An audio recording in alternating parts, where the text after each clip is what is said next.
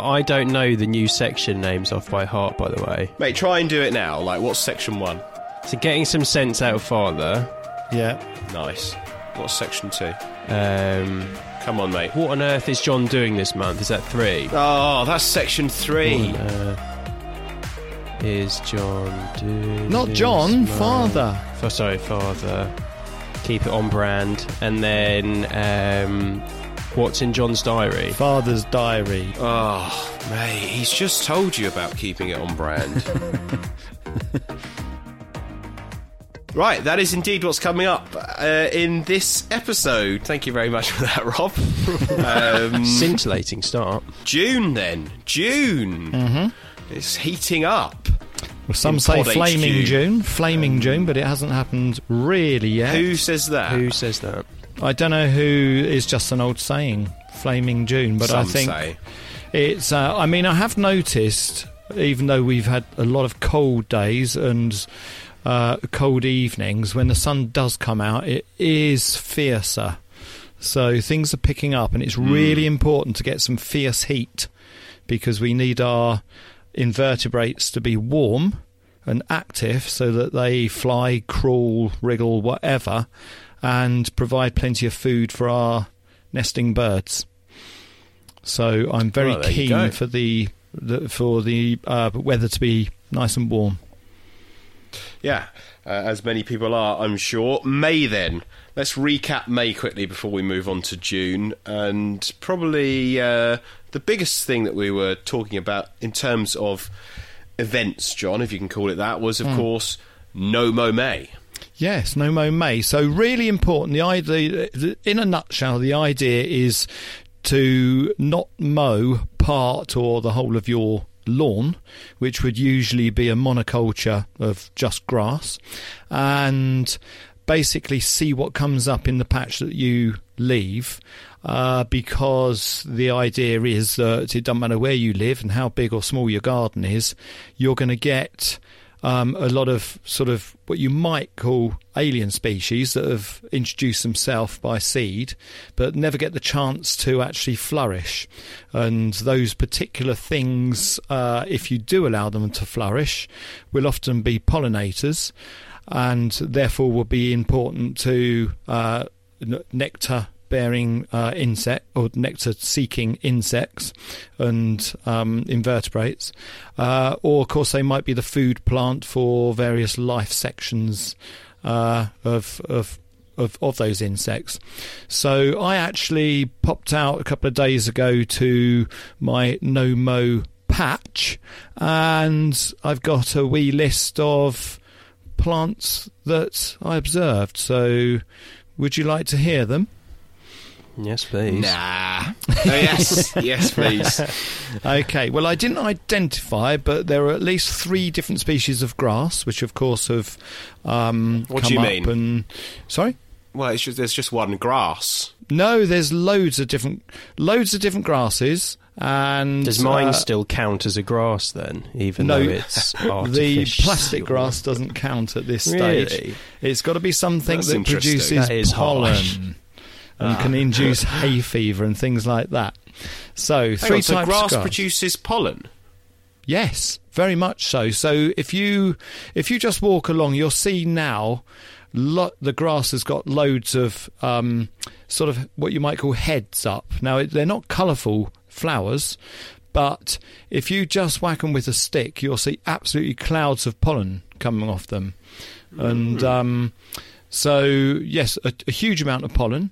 And obviously they form seeds as well, in the same way that flowering plants do, only these are wind pollinated as opposed to insect pollinated. So how can you differentiate between grasses? well, the leaf type and the shape that the heads of seeds come up. So you can have things like ryegrass and timothy grass and cocksfoot grass and Timothy grass. Timothy grass is one of my favourites, actually. And going That's right someone up you went to school with. You've the made giant that up. things like pampas grass. You know those massive pampas grass plants that you get. Sort of a little bit retro 70s, but huge sort of like grassy stems with massive plumes of seeds on top, on stems. So yes, grasses very much are have, you know, seed heads and pollen heads, anthers, etc. So anyway, Wow. 3 or 4 types of grass, 2 types of plantain, ribwort and the round-leaved, primrose, hawksbit, which is very common yellow flower, looks a bit like dandelion, dandelion itself, herb robert, daisy, dock. Herb Roberts? Herb Hello. robert, yeah, that's one of the geranium That's what family. they call me. No. It's actually, in your honour, herb robert it's quite a medicinal plant, but it does smell a little bit like wee. I'm sorry, Rob, but that's how it is. No, if the shoe fits. Yeah. So where did I get to? Daisy, dock, white clover, rush, buttercups, knapweed, dandelion, I've said, ragwort, mayweed, and speedwell. How big was your patch? Yeah, I was going to say, what was your patch? It's then? probably about, I suppose, 8 feet by 6 feet, something like this. And this is Jeez. literally just on the front verge. So anyone listening to this in the village, you'll see what looks like an unkempt front verge. It's actually a nature reserve. So doesn't that just show, you know, it would have had a monoculture of one type of grass which never got the chance to do anything, and now it's got in excess of 20 different species that have come to fruition. And one of the jobs for June is when it's all gone to seed, etc., you can slash that down and mow it and return it to lawn, because the seeds that will come out, you know, as you're slashing it down, should provide the growth for next year, if they're sort of biennials or annuals. And if they're perennials, they'll just keep trying to grow. Awesome. So before we move on to June then, Yep. you wanted to give out a shout-out, John.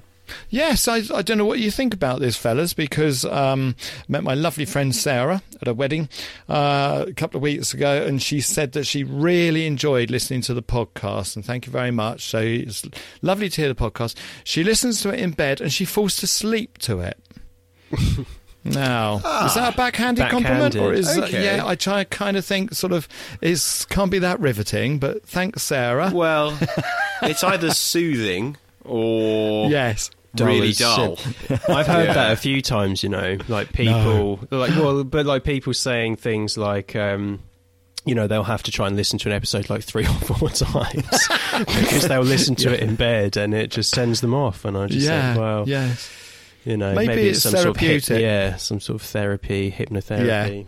Hopefully today's I was aware of Sarah's sort of comments, and I tried to throw in some weird freaky stuff for this month, so hopefully To try and wake them up when they're listening and keep them awake Sarah! all night, fathoming it out. Yeah. Okay. All right. Well, thank you, Sarah. We think for those for listening anyway, Yeah. even if it does take you a few times, and we're glad that it's so soothing. Let's move on to section 1 then. Robert, would you like to introduce it? It is, of course, getting some sense out of father. getting some sense out of Father, which is where Father Nature himself runs through as many different senses as he pleases, really, about the month ahead. So what we can expect from June from a sensory perspective, John, what are you going to start with? Yeah. I'm going to start with the sense of touch. Ooh. And this is something which visually I know probably everyone will have seen. And it's something called cuckoo spit. A lot of people sort of don't know what it is when they first see it. They think it might somewhere might be sprayed with some like pesticides or fertilizer or something like that, because you just see bundles of moist spit. Probably, I suppose, about a centimetre long and almost as fat, and you'll see it over stems of things like dock, some of the grasses, loads of different plants actually that get affected. And what I'd encourage people to do, hence the sense of touch here, and to try and connect a bit closer with this sensation, is just to very gently take two fingers and run them up through that cuckoo spit. Just very gently, because what you'll find is you will reveal a wee invertebrate. It's an insect called a froghopper. And it's quite sweet. You'll see it on the end of your finger, and it will crawl out of the spit, and you can look at it sort of really quite closely. So it's the nymph stage. So when I say nymph, all invertebrates go through various stages of development, and they need to shed their skin, and they move into the next sort of instar. And so these guys, froghoppers, they actually, believe it or not, I did a little Instagram thing on this. They feed on the xylem sap in plants and literally blow bubbles out of their backside, and that excretes some of the water, but it builds this protective bubble around the actual plant, around the actual creature itself. So it can grow protected from things like, believe it or not, climate, temperature change, but also you would think that anything that feeds on invertebrates, like various birds and such like, would just come in and peck them out. But apparently the froth is really bad tasting. I've not actually tasted it myself. It's one of the... I will try it actually, but I just haven't got round to it yet.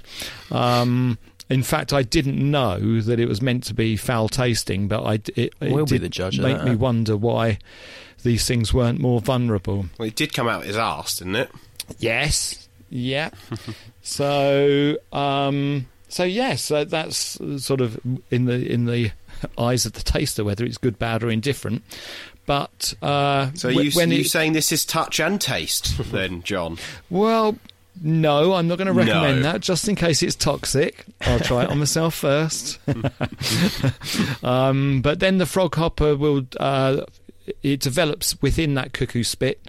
It will hatch out in the adult phase, where it can not only jump incredibly, hence froghopper, but it also flies. Very often gets caught in moth traps and things like that. It will fly at night a lot, and it will mate and lay its eggs, and therefore the life cycle continues. So that's what I'd encourage people to go and sort of find. And sorry, which touch. plants might we find this on? You'll find it on loads of plants, actually, Rob. It's very it's very common just in sort of grass fields that have been left to go to, that have been used for sort of hay or haylage, as opposed to grazed. If the grass is grazed short by livestock, you won't get it. You might get it in the margins where they seem to need sort of fairly tall stalks. And they need a good fleshy stalk to obviously suck the sap out of. And so if it's a dry old seed head, that wouldn't work for them. And is it bad for the plants that it's sucking the sap out of?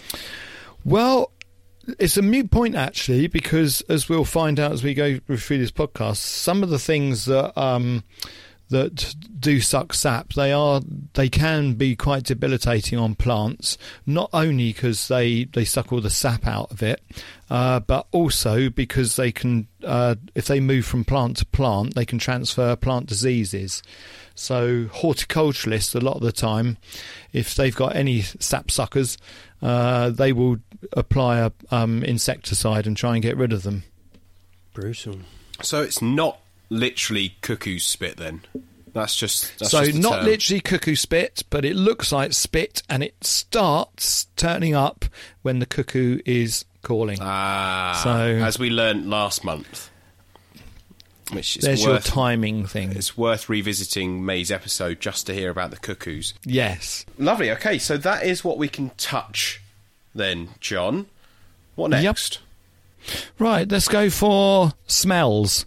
Because one of my favourite smells in nature is the smell of the honeysuckle flowers. So honeysuckle is a climbing plant, very common in the right sort of woodlands, and it literally spirals its way up trees, and it can go up to sort of 40 feet and produce some really big bushes. It's perennial, and it produces the most fantastic amount of flowers, and the fragrance that comes with those flowers is one of my favourites. So the interesting thing about the honeysuckle is that it releases its nectar predominantly in the evening and overnight. So any idea why that might be, guys? It produces its nectar in the evening and overnight. Yeah. I think Rob has a good idea of this one, so I'll hand it over to him. I seem to answer all of these questions. I'll leave this one to you. Well, think why a flowering plant might produce nectar in the first place. What's the point of being fragrant? To attract the pollinators. Exactly that. So, well done, Robbie. And basically, honeysuckle is pollinated by moths. And, of course, moths are... And so basically, yes, it's pollinated by moths. It is also quite important. I mean, it does smell a bit during the day, and it's quite important for some insects. I mean, the white admiral butterfly almost depends on it. It's also a food plant for quite a few insects. The berries are good for birds in the winter. And interestingly, dormice, they're very rare now, but they like to nest in very thick tufts of honeysuckle. And even if they've got the opportunity to use the dormouse box or something like that, very often their favoured nesting material is the bark from the bottom of a honeysuckle, because it naturally flakes off. So on the one hand, the dormice nick it for their nests. On the other hand, bushcrafters like myself tend to peel it off because it makes an excellent tinder as well. So that's how it grows. It's just a beautiful climber, and I'd say, yeah, if you can get out in the evening time, just breathe the air, especially it seems to be after, if you've had a bit of rain and it's nice and still, the scent just hangs in the air. It's deep and heavy and musty and beautiful. Could you describe the scent, John, or is it like nothing else that you've smelt? It's a very deep smell. It's a bit like, if I was to choose a perfume that it's a bit like, it's the one called Opium. Deep and heady, but that probably won't mean anything to you guys because I don't think you wear it. I do. No. It's okay. Lovely. So it smells a bit like Father Nature himself then, for any listeners who are intrigued by what you smell like, which I'm sure plenty are. Again, only in the evening. If they smelt if they smelt honeysuckle, that gives them a good indication. Yes, on a good day. Okay. Awesome. Right, so that's touch and smell, John. Yep. Have you got anything else for us? I've got a sound for you. And okay, nice. So I'm going to play this sound, as ever, to tease you and to see if you've got an idea what it is. So, hoping this is loud enough, have a wee listen to this.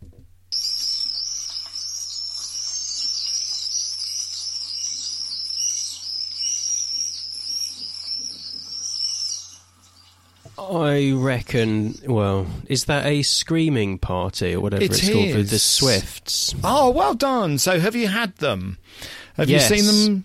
Brilliant. Do you know, actually, so... Where have you plucked that from? You can't just carry on. What do you mean, the screaming party of the Swifts? I feel like we spoke about this on a pod last year, and we had them at the time. Like, it was so loud around the house, and I was like... And then, yeah, you just had these... they were quite high in the sky, though, I seem to remember. Like, but yeah, it's just these huge flocks of swifts, basically. And it's like in... unmistakable, yeah, it's Screaming Party. And it was at the same time, which I'll shout out, Michael Liv's uncle had given me a birdsong book, and it was like rife with things like that. So I was able to do some reading up on it. Excellent. Well remembered, Rob, because that's exactly what it is. So the swift is literally one of the most incredible birds on earth, I think. Sadly in decline. That's a massive statement, John. You're going to have to back that up with something. Well, okay, let's just tell you, it's... How does it stack up against the wren? The humble wren. Well... Yeah, I don't like to compare, really. They're all wonderful individuals. But let me tell you that how about this? The swift is the fastest bird in this country. And a lot of people would say, no, it's not, it's the peregrine. But the peregrine, which can top out at 200 miles an hour in a stoop, can only do it in a stoop. The swift can fly at about 70 miles an hour just on its own sort of like propulsion. And that makes it the fastest. Wow. Not only can it fly that fast, it flies here from Africa and back each year. It doesn't land at all, not for the first sort of 3 or 4 years of its life. It literally sleeps on the wing, eats on the wing. Hang on, what? It doesn't land for 3 or 4 years. Well, it's Correct. Sleeping at 70 miles an hour. Yes. I'm afraid so. Where does it play? It just eats like insects or stuff in the air? Yeah, or? insects. So totally airborne. And so it can obviously eat as it migrates, etc. It doesn't need to land.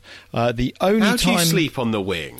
Well, it's an interesting question How do you, because like autopilot sort of. yes, must Yeah, be do they on, not right? it's crash? pretty much autopilot, and I'm no scientist, but the theory is that such creatures, and this includes also things like dolphins and also sharks, they tend to employ one side of their brain at the time when they're asleep. They can let one side sleep and then the other side sleep, so they can keep themselves in motion, keep their balance, obviously keep their wherewithal, and that's how it works. So if a swift lands on the ground, it'll die because they've got Instantly. not instantly, as soon as it dehydrates or gets caught by a predator, because it can't take off again. The only What do you time mean? Why not? because its legs are too weak and it's just sort of pinned to the ground. It doesn't get the propulsion to take off. So what they do is they find their nesting habitat, which is sort of deep crevices in rock faces, stuff like that, but mostly they love buildings, particularly old churches, belfries in churches, where they can scrabble to the edge and then drop off and they're in flight. And so they're quite handicapped on the one hand with their sort of legs, but they've got these incredibly scimitar-shaped, thin aerodynamic wings, which they can fly just incredibly efficiently. So they can fly, as I say, 3 or 4 years without stopping, and then they'll only stop to breed. That's the only thing they stop for, which is quite amazing, isn't it? Yeah. It's if you think to yourself, well, they're going to do sort of just in their migration, they're going to cover 5,000 miles. So what are they going to do when they're doing, couple of hundred miles every day flying around just looking for food in this country? And this is one of the reasons why I was saying we need to have a bit of warmth to get the invertebrates up, which is what they'll be feeding on. And you mentioned, Rob, that they're very, very high.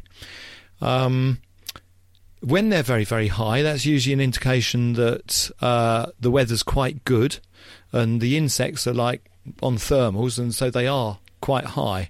The swifts will come down lower in poor weather when the insects tend to be lower as well. So you can almost sort of like calculate or predict what the weather's going to be watching the swifts. Same goes for the house martins and the swallows and such like, and sand martins. They'll do the same as far as the height that they're feeding at. So why are they all screaming then? Is it because they're so bloody knackered and they're just trying to keep themselves awake? So they're just woken up at 70 miles an hour. And got a shock. It's just their call. Literally. Right. That's just their call.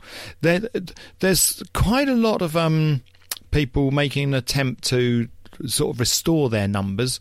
Obviously, anything that migrates is slightly out of our hands as far as their survival goes. But in trying to improve their survival once they're here, quite apart from what our Father Nature fans hopefully are doing, which is growing loads of pollinators and insect-rich plants to encourage the insects. Apart from that, you can actually put nest boxes up for swifts, and they're quite long. They need sighting carefully. You'd want to go onto something like the British Trust for Ornithology website and look at the details of it, and put them up sort of under the eaves of the house and such like. I've no idea how successful these have been, but modern built houses, they don't have the nooks and crannies really that we used to have in the old days for things like house sparrows and house martins and swifts and other things like starlings that like to sort of venture into gaps in the fascia boards and such like. Right, that's 3 senses then, John. Yeah. You got anything else for us? Yes, we got a nice taste for you this month. Something that sort of a couple of people have messaged me about this year, and that's again another wonderful fragrance, but a very sweet taste as well, and that's elderflowers. So elder is essentially a bush as opposed to a tree, very common, and at the moment it's got quite big florets of pure white flowers, and if you can spot them, take the trouble to have a good sniff, and if they're still producing nectar, they are very, very sweet, and that's the time to pick them to make cordial. Now, cordial still involves a massive amount of sugar, so it's not to everyone's taste, but the sugar is basically to preserve it, and they have got a beautiful distinctive flavour. Go very well a dash of that in a gin and tonic, or go very well a little dash of it in something like Cava, champagne, prosecco, and just to give it an extra bit. Used a lot in cocktails, so a very versatile drink but quite sugary. One of the things I was going to say, which is quite interesting, is the guys who make the elderflower cordial, sort of what you might call commercially, they actually employ sniffers. Now, these guys have got obviously a good sense of smell, because they can discern between the flowers that have been pollinated and don't smell so good, and the ones that are still producing nectar and have got a much sweeter sort of like hue to them, fragrance. So sniffers are people? The sniffers are people, and they will literally hold a big tuft up, take a waft, and then it will go in one sack to go off to the cordial factory if it's full of nectar. If it's just gone over, so it's not producing nectar, i.e. it's been pollinated, so it starts to form the berries, then it has a different fragrance, which is actually not terribly pleasant. And if you want to get a hint of the unpleasant bit, just take some of the elder leaves and scrunch them up in your hands and smell them, and they've got a slightly acrid, sort of bitter sort of flavour. And that will alter the obviously the flavour of, if you mix in too much of that with your cordial, you're not going to get that nice sweet edge. So that's another nice little experiment for our listeners to have a go at and sort of get a bit closer to it. And of course, the other thing I would say is don't lose heart if where you are, the flowers have sort of kind of gone over, they start to turn a little bit yellow, because that, of course, is the source of a much more in my opinion, valuable crop, which is the elderberries. But we'll talk more about elderberries a little bit later in the year. And so is cordial the main thing you can do with elderflower? Can you do anything else with it? Yes, or fritters. A lot of people are very keen on sort of like dunking the flowers into batter and deep frying them. And, tempura. Yeah. Nice. So that's another nice thing to do with them. Okay, then. Are you going to treat us to all 5 senses, John, or are you going to leave Of it at course. 4? No, this is another one. Now, I'm going to actually give you another sound, although what I want people to look out for is something that's quite difficult to look out for, but this time of year we get a bit more capable because we're talking roe deer. Now, roe deer probably our most common deer. The roe deer. The roe deer. The Rob Roe Absolute deer. studs. And so roe... Is it rutting season? Not quite. Not in this It's house. a very interesting question that you pose for me there, because roe are like no other creature in this country for how they breed. You can say that again. You can say that again. So, Very unique breeder. at the moment, the roe deer have dropped their kids, as they call it. So the fawns have been born. They're born in June, which is very unusual, in that they mate in sort of late July. Now, their gestation actually isn't that long. But what happens is, come sort of late July, early August, the roe bucks, which is the lads, they will pursue the roe does and until they come into progesterone, and then they will mate with them, estrogen I should say, and then they will mate with them. Now, the unusual thing is those does will still be lactating because they are feeding their young. Now, hardly any mammals on Earth ovulate whilst they're lactating. And so this is a very unusual thing, and it's thought to be a bit of an adaptation in that roe doe will carry her fertilised eggs right through the winter, but they won't actually implant until the springtime. And then they will implant, and according to whether she's had a good winter or a bad winter, it's usually 2, but sometimes they'll have a single. Very occasionally they'll have triplets. Not that usually they'll all survive. But so yes, they'll implant in March, and she'll carry them through till June when they're born. Now, when they're born, the deer become quite sort of anxious about sort of predators, obviously, because they're very vulnerable. Now, what they do is they will kind of, I don't want to use the word instruct, but they instinctively are able to get the fawns or the kids to just curl up and lie down, and then the doe will leave them and go and graze and this, that and the other, and she'll come back to them to obviously give them their top up of milk and such like. So they'll literally leave them in a small sort of like form, which is just curled up in the grass. Quite important not to touch them, because you don't really want to get them to stand up and run.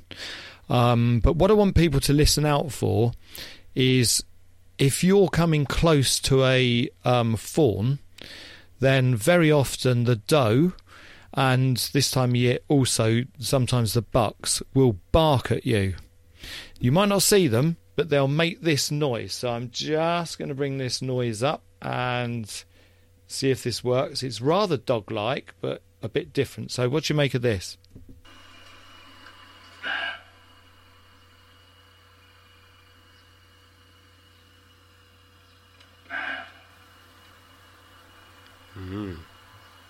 Do it a couple more times. The roe bark.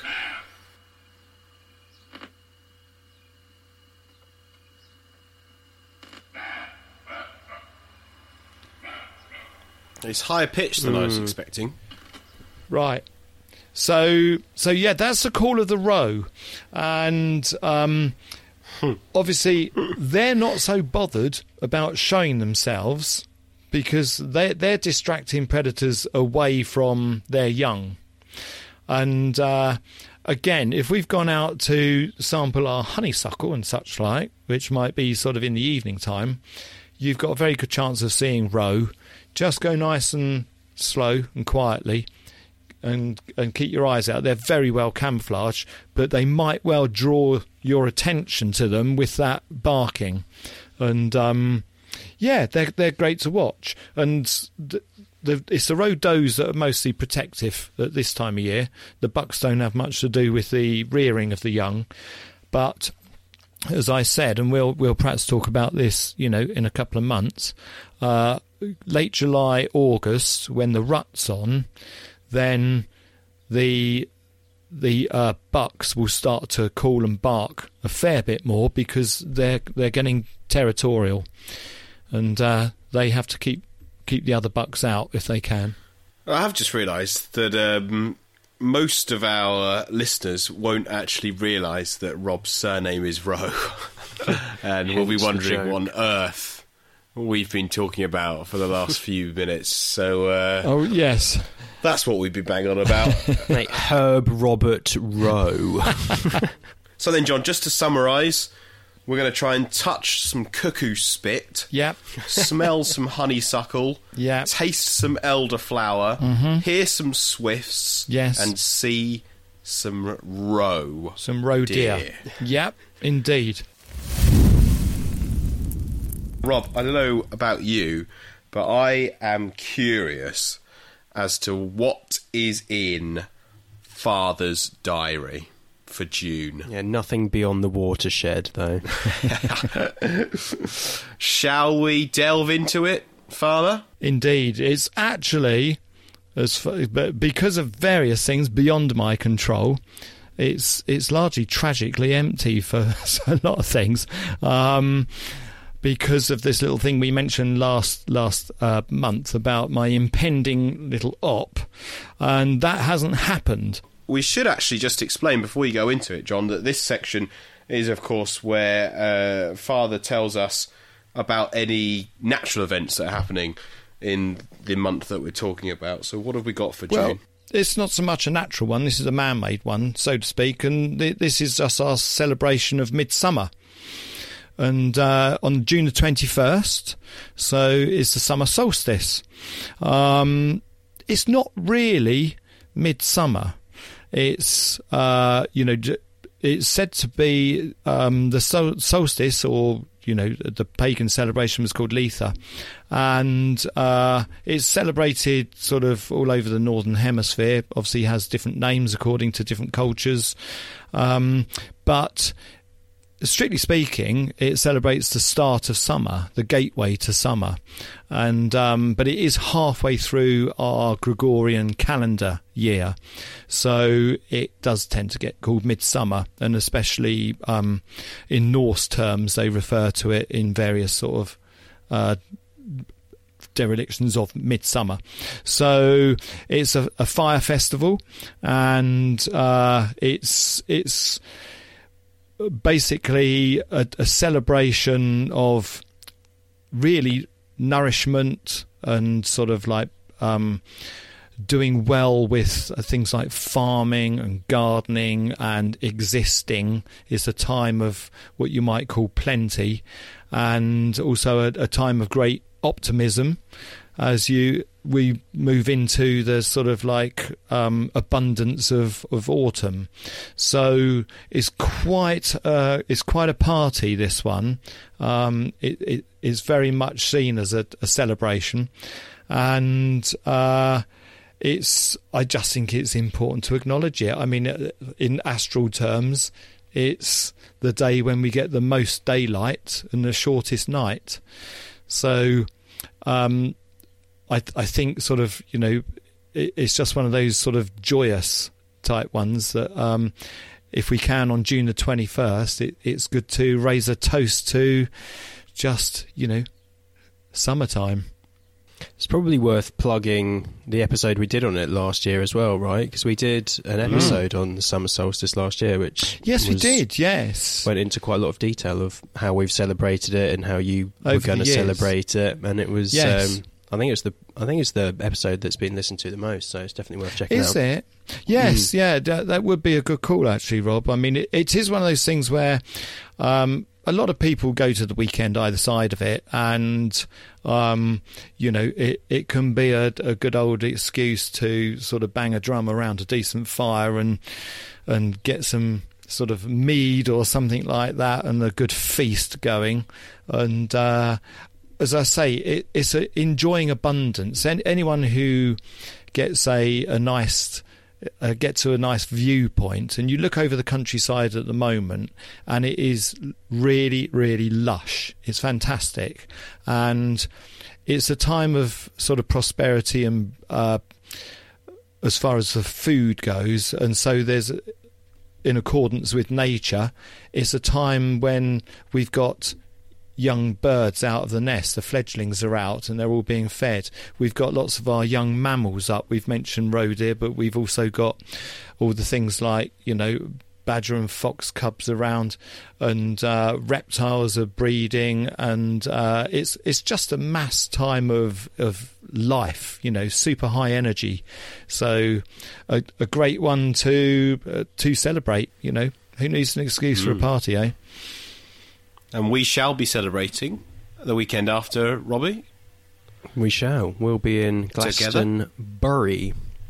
Oh, of course. Indeed. Yeah. There was, I think, Edgar Allan Poe, he said, at midnight in the month of June, I stand beneath a mystic moon.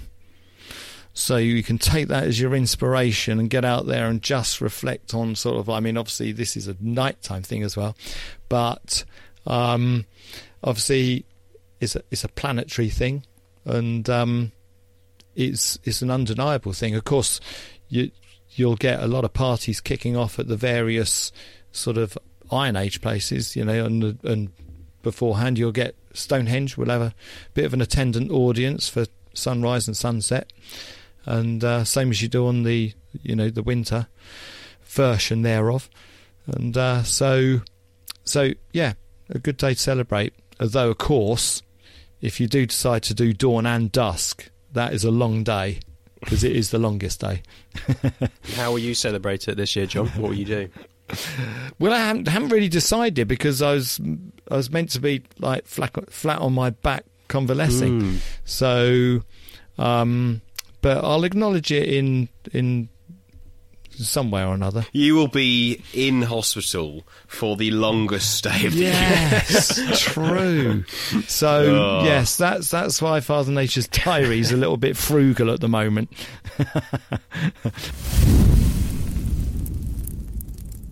That brings us nicely on to section 3, Rob, if you'd like to intro it for us. Absolutely, and I remember the name clearly. Yes, you do. What on earth is Father doing this month? What on earth is Father doing this month? Slightly different to section 2 in that we're not talking about an event as such, but just something that Father is doing nature-wise. Last month it was, of course, planning, because the operation was due to be then. So are you going to give us the same answer, No, John, I'm or not have you got actually, something else for people to try? Because, I'm going to go with optimism and fingers crossed everything gets done. And one thing that I'm going to be doing, which I've kind of gotten out of the habit of doing, and I would encourage everyone else to do, is just start taking in some evening rambles. Because I've been a bit achy, I've been tempted to not be doing so much in the evenings, and evening is just a fantastic time. And so, it'll actually be part of, obviously, my recuperation and everything as well. I just want to get some evening rambles going as well, and these don't need to be special, but evening is a very special time for wildlife and nature. Can you remember the lovely word that we introduced all that time ago for dawn and dusk? crepuscular. Yeah, that crepuscular time. So particularly exciting right now. So if you think about it logically, our nighttime dwellers will be appearing quite early in the evening because the nighttime is so short and they need to do their stuff. So actually, in early evening, you will get great opportunities to see things like bats. And also, if you're nice and quiet, that is the time when you'll see some deer. You'll see foxes and badgers, rabbits, you name it. It will all be out fairly early evening. Also, we get the dusk chorus of birds, so it's a nice lively sort of like sort of audio sort of session out there. There's quite a lot of insects around in the evenings. You get obviously the moths, and if you're lucky you might get things like glowworms, which I've had once or twice, but you know, if you're not there you just never see it. And the owls are quite noisy at the moment, and one of my absolute favourites, which I'm determined to have a ramble out and listen to, are nightjars. We'll probably cover them maybe in the next session because they make the most wonderful noise going. But even if you sort of just want to take in the air and get some of that deep honeysuckle and, you know, the feeling of dew sort of starting to settle around you, evening time is a fantastic time for a ramble, and that is what I'm going to be doing, I hope, regularly for the rest of June. Awesome. Beautiful. And simple. Well, there we go. Father, as ever, thank you. Well, thank you. That is June. Next time we'll be back for July, which is a particularly special month. Wouldn't we say? Who was born in July? Would we? Yeah, exactly. Yeah, let us know how you get on in June, everyone listening. If you're still awake, of course, Sarah. Sarah, wake up. And yeah, we'd love to see your pictures, what you go out and experience, etc. If you manage to get out on an evening ramble, or how you celebrate the summer solstice. So we're going to sign off for now, and we hope to hear from you during the month, and we will see you at the start of July. Indeed. Thank you Take very care, much. folks. Cheers. Cheers, chaps. Enjoy the nature. Enjoy the nature.